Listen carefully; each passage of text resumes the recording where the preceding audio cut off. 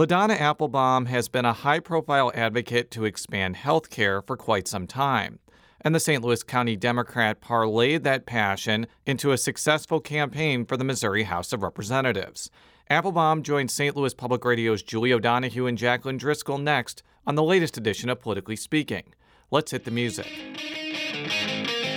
This is the Politically Speaking podcast, the definitive show about Missouri politics. It's a little complicated in Bolivar because there is a Parsons family there. But we also knew that it was important to make sure that we got to where we needed to go. You know, if you walk in a room and you're getting ready to make a decision and everybody in the room looks like you need to stop. And right now what happens in the United States Senate is as critical as anywhere else in the country. I really want the state to succeed. Well, we want everybody to know that we're all working together. I just worked hard to try to build my name where I didn't have the money.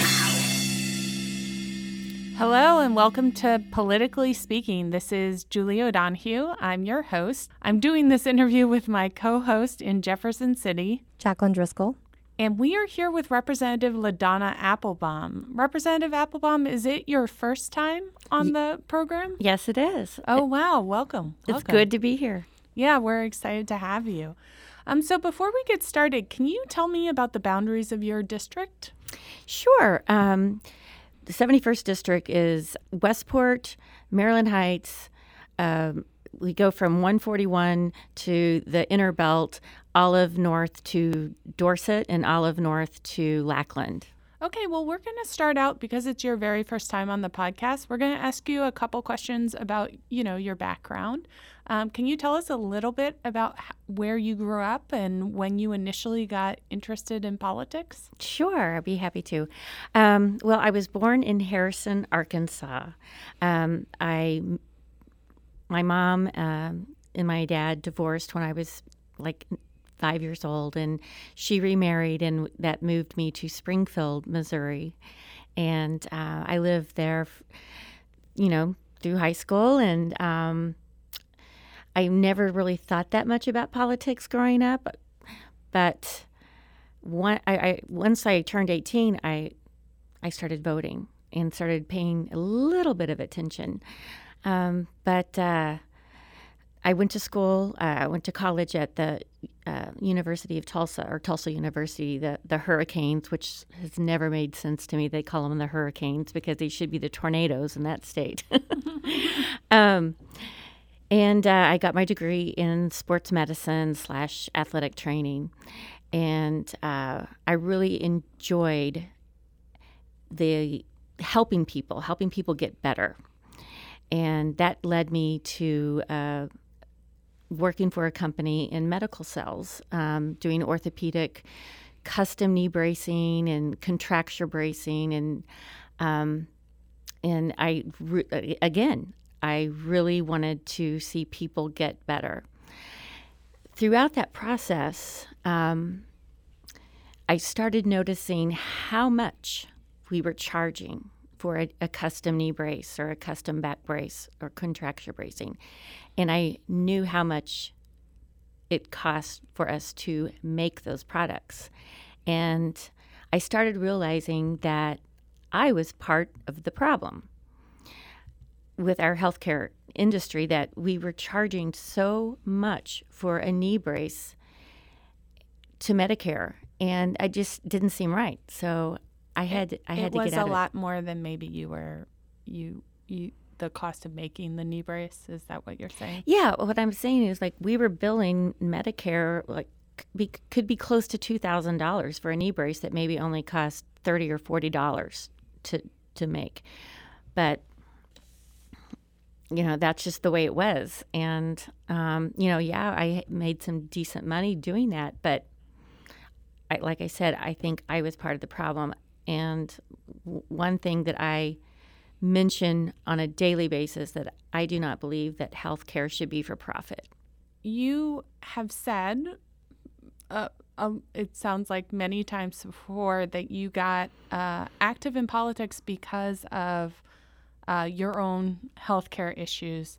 Can you talk a little bit about what those were and why that made you get politically active or pushed you to run for office? Yes. So in 2010, Tom and I found out that we were going to have a baby, and we were so excited. And so we were doing all of the things that you're supposed to do, you know, picking out names and taking your vitamins and all of that wonderful stuff. And I had health insurance. And I'd had that policy for at least, probably at least 6-7 years. And anyway, sadly, I miscarried. So went to the doctor, and the bills started coming to my home, and I'm like, what is this? And the insurance company said, you were not covered for pregnancy. And I'm like, how is that even possible? How do you provide an insurance policy to a female that can have a baby, possibly have a baby, maybe not want to have a baby, could have a baby, whatever? It doesn't matter. How can you provide an insurance policy and not cover? So I was aggravated. And knowing that, I started looking for an insurance policy that would cover. And there was plenty of them out there. But the kicker was they were going to charge me an additional $1,000 a month, $1,500 a month, and I would have to wait a year. And at that point in my life, I didn't have time to wait if I wanted to have a child. So I just got so aggravated with the system that I canceled our policy altogether, which was honestly not a smart thing to do. But I did not want to give this insurance industry, a for-profit company, any more of my money. And so sadly, Tom and I did not have health insurance for quite some time. And when President Obama started pushing the ACA, I got really, really excited about it for so many reasons, because, you know, women's health care was a big part of the ACA. And I lost, during that time, when we were going to healthcare rallies and being active, one of my friends who was also an activist, she lost her life to breast cancer. And I was devastated because of the current healthcare system that we had let her go, pushed her off of the type of health insurance that she had. And she couldn't even qualify for Medicaid or Medicare at the time. So it was really sad. So that really motivated me to become even more of an activist for healthcare. I don't know if I would have actually be doing this if it wasn't for my friend Melanie. I feel like I walk in the halls in Jefferson City with her name on my heart. This is your friend that passed away from breast cancer? Yes. I know this is a painful topic, but do you feel like if she had had access to health insurance, she might still be here? Yes, I do. I do. So trying to push for the ACA got me motivated. And then when I developed breast cancer myself, when the Supreme Court was hearing the ruling for King versus Burwell, where they were trying to decide if the subsidies were constitutional. And so I was actively supporting that, and I was actually going through chemotherapy at the time. And a group asked me to go to Jeff City and lobby for not only Medicaid expansion, but also, lobby for the ACA. And I was so happy to do that. Even though I wasn't feeling the greatest, I wanted people to know how important it was, and that the ACA was taking care of me, and that people need to have Medicaid expansion. And I went to a senator's office and told him that, hey, I'm making it. I'm going to survive this. I'm going to beat cancer because of the Affordable Care Act. And he looked at me and said that I didn't deserve to have the ACA. He said that to my face. I laugh about it because I'm like, did he even realize that I had chemotherapy just that day before, and that I had a wig on that I was getting ready to shove it in his face? It was very frustrating. So you suffered a miscarriage. You sort of opted out of insurance because you were very upset. And it sounds like between that event and you getting breast cancer, your friend passed away from breast cancer, right? Is that what motivated you to get on the ACA, to join that healthcare exchange? Well, I knew I needed health insurance regardless, no matter what, so the fact that in 2014 that the ACA became law and it was affordable was a godsend. But there were so many things that brought me to the point of getting politically active. One is my husband's family has a deep roots in labor. And ironically, at our last family reunion, we sang the song Solidarity Forever. It's on video. It's on my website. So Tom's grandfather was one of the original organizers of the AFL-CIO back in the 1930s. So, yes, we are a huge labor family, and so that was another reason that I decided to get involved. So I wanted to talk to you a little bit about the Medicaid program in Missouri. What's on deck for next year's legislative session? We've seen kids, we've seen people getting kicked off of Medicaid.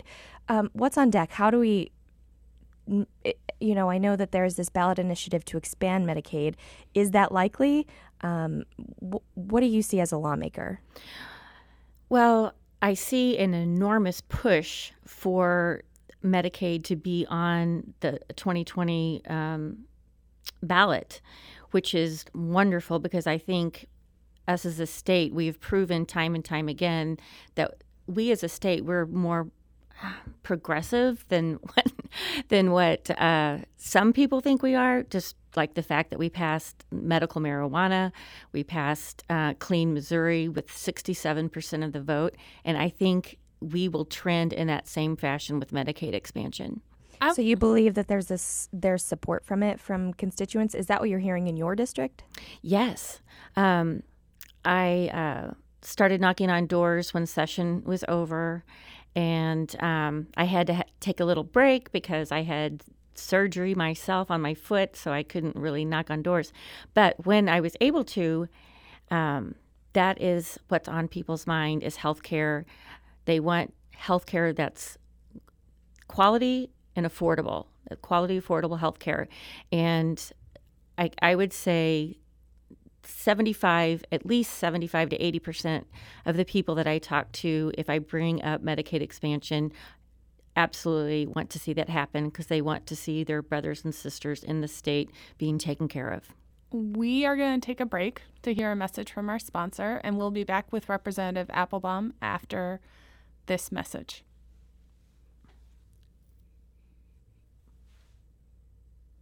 And we're back with Representative LaDonna Applebaum. I have a question because you're such a new legislator. Okay. What was like the most unexpected thing that about this experience about being in Jefferson City last session? Well, I had been to Jefferson City a few times, but I had never really paid attention to what happens on the floor. I call it the opera. You never refer to someone on the floor by their actual name. You refer to them by the gentleman from St. Louis City or the gentle lady from Greene County. You never say Representative Clemens or Representative Smith or whatever. You call them by their county or the area that they live in. And the other thing that I call the opera on the floor is the way we introduce a bill or we introduce an amendment. There's a procedures for that. And I guess I just didn't really expect it to be so operatic, if that's a word. One of the bills you sponsored would have required teachers and principals to complete 2 hours of suicide prevention each school year. I just wanted to hear a little bit more from you about why that bill was important to you. I believe that we have a suicide epidemic among young people for several reasons, whether it's an opioid crisis or a gun epidemic, gun violence epidemic. But I just feel like that one of the reasons that I wanted to sponsor that bill is to help the children and help our families in Missouri. It's really, really sad that a child will turn to suicide. And if we have teachers and principals and people that work in our school system get educated on knowing the signs of what it looks like for someone to be depressed or sad or, basically both, and notice those signs and be able to reach out to them and prevent that, I think it's so worth it. And I really hope that the school systems in the state of Missouri will recognize that, and hopefully I can get this bill heard. Full disclosure, I was a former teacher, a former high school history teacher. A lot of my family members are teachers. My stepmom is currently a teacher, as well as both of my sisters. So I've heard it all in terms of what teachers are required to do. And I assume you probably ran into some of this when you were sponsoring the bill about more requirements for teachers. They already do so much. So why does that fall to the teachers and the principals? Is that because they see the kids every day, or why would this be a requirement for them? Yeah, of course, it's like, your school, when you go to school, your teachers and your principals and your counselors, they're almost like a second family, I would say, because they see you every day. They see you the same times every day. They're going to notice your habits, your patterns. And I feel like that is, maybe even more so than a mom or a dad or a sister or brother. They see you with your friends and how you react. And so I think that is I think it's a responsibility. I mean, why wouldn't you want to take that on is the question I have for someone who may be reluctant. Why wouldn't you want to prevent a child from committing suicide? Going back to some of the legislation that I saw that you'd sponsored, there was one that required DHSS to create rules consistent with the CDC for prescribing opioids.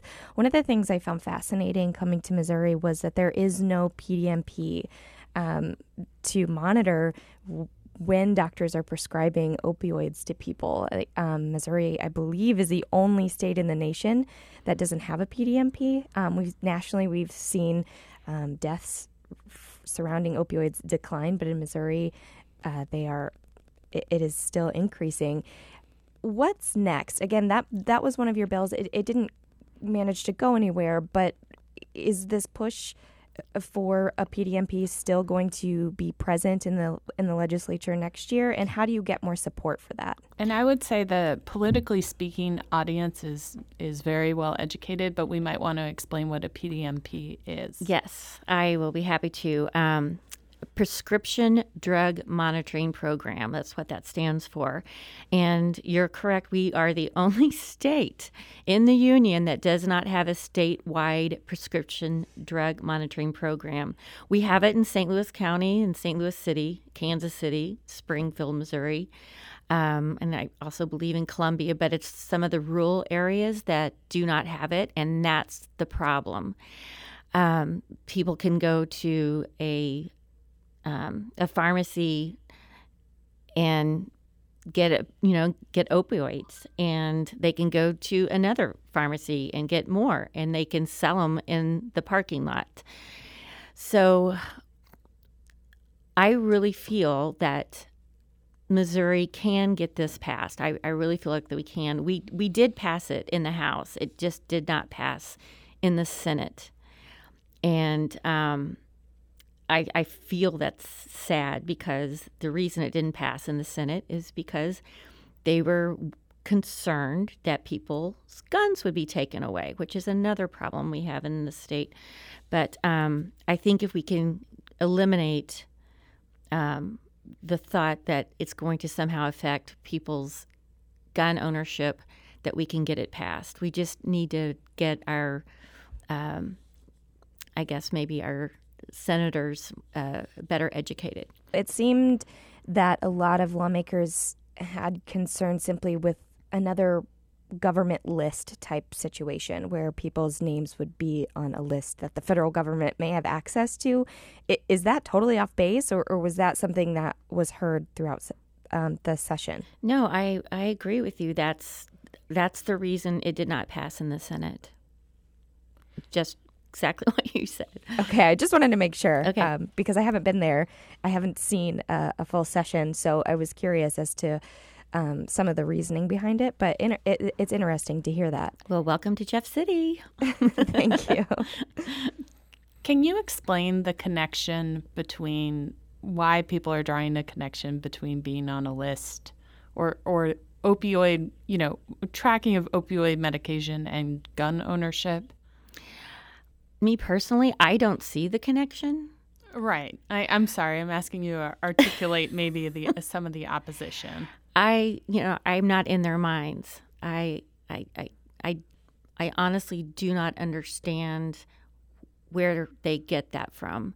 I almost feel like it's some type of conspiracy theory, possibly, that they would think that the two would be connected, where, helping the people in our state would somehow take their guns away. It does not make sense to me, but like I said, I'm not in their head. As I remember, it's like if they end up on this list, this do not sell list that some people are concerned, then they're going to end up on a do not sell guns list. Is that right?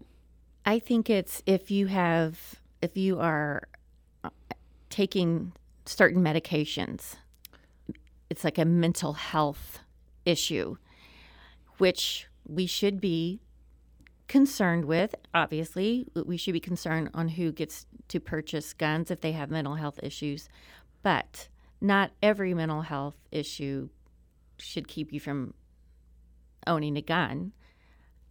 I don't know. I'm not a doctor, but I play one on the radio. I'm just kidding. So offline, you made an interesting comment about lobbying influence in Jefferson City. Can you talk about what impact do you think lobbyists have in Jefferson City, and has that changed, you think, since Clean Missouri? I know you've only been through one session, so. Yes, like I said, I've had one session, so I don't have anything to compare it to, but to me, it feels like the lobbyists do not have the power that they may have had previously before Clean Missouri was passed. And I'm happy with that. I feel good about that because I don't want someone putting something over my head or over someone across the aisle's head on what's important. We should be doing it on what's right for Missouri and not what's in the special interest. So you're on a committee that oversees healthcare issues. Mm-hmm. What type of interactions do you have with lobbyists on those issues? I also sit on the insurance committee as well. So health and mental health and the insurance. I think probably more people have tried to talk me into supporting short-term insurance plans. That's probably been what more lobbyists have talked to me about than any other issue. And because of the insurance plan that I had when I miscarried, it was so similar that I cannot support those short-term insurance policies. Just cannot do it. Can you explain what a short-term insurance policy is? I wish I could. No. Maybe that's part of the problem. It is. It's part of the problem. Short-term insurance policies basically are catastrophic coverage. Basically, if you have a heart attack while you're driving down the road, you can go to the hospital and you'll get taken care of. But if you have a short-term insurance policy and you find out you're pregnant, no, you're not covered. So that's scary because people think, oh, I've got insurance. I'm taken care of. And that's not the fact. Representative, what are you planning? What are you working on and in anticipation of the next session? Do you know what types of legislation you're going to introduce or what issues you might be involved with? Well, a hot topic right now for me is for the environment. I am definitely want to. I'm really concerned about what's happening with Mother Earth in our what's happening globally.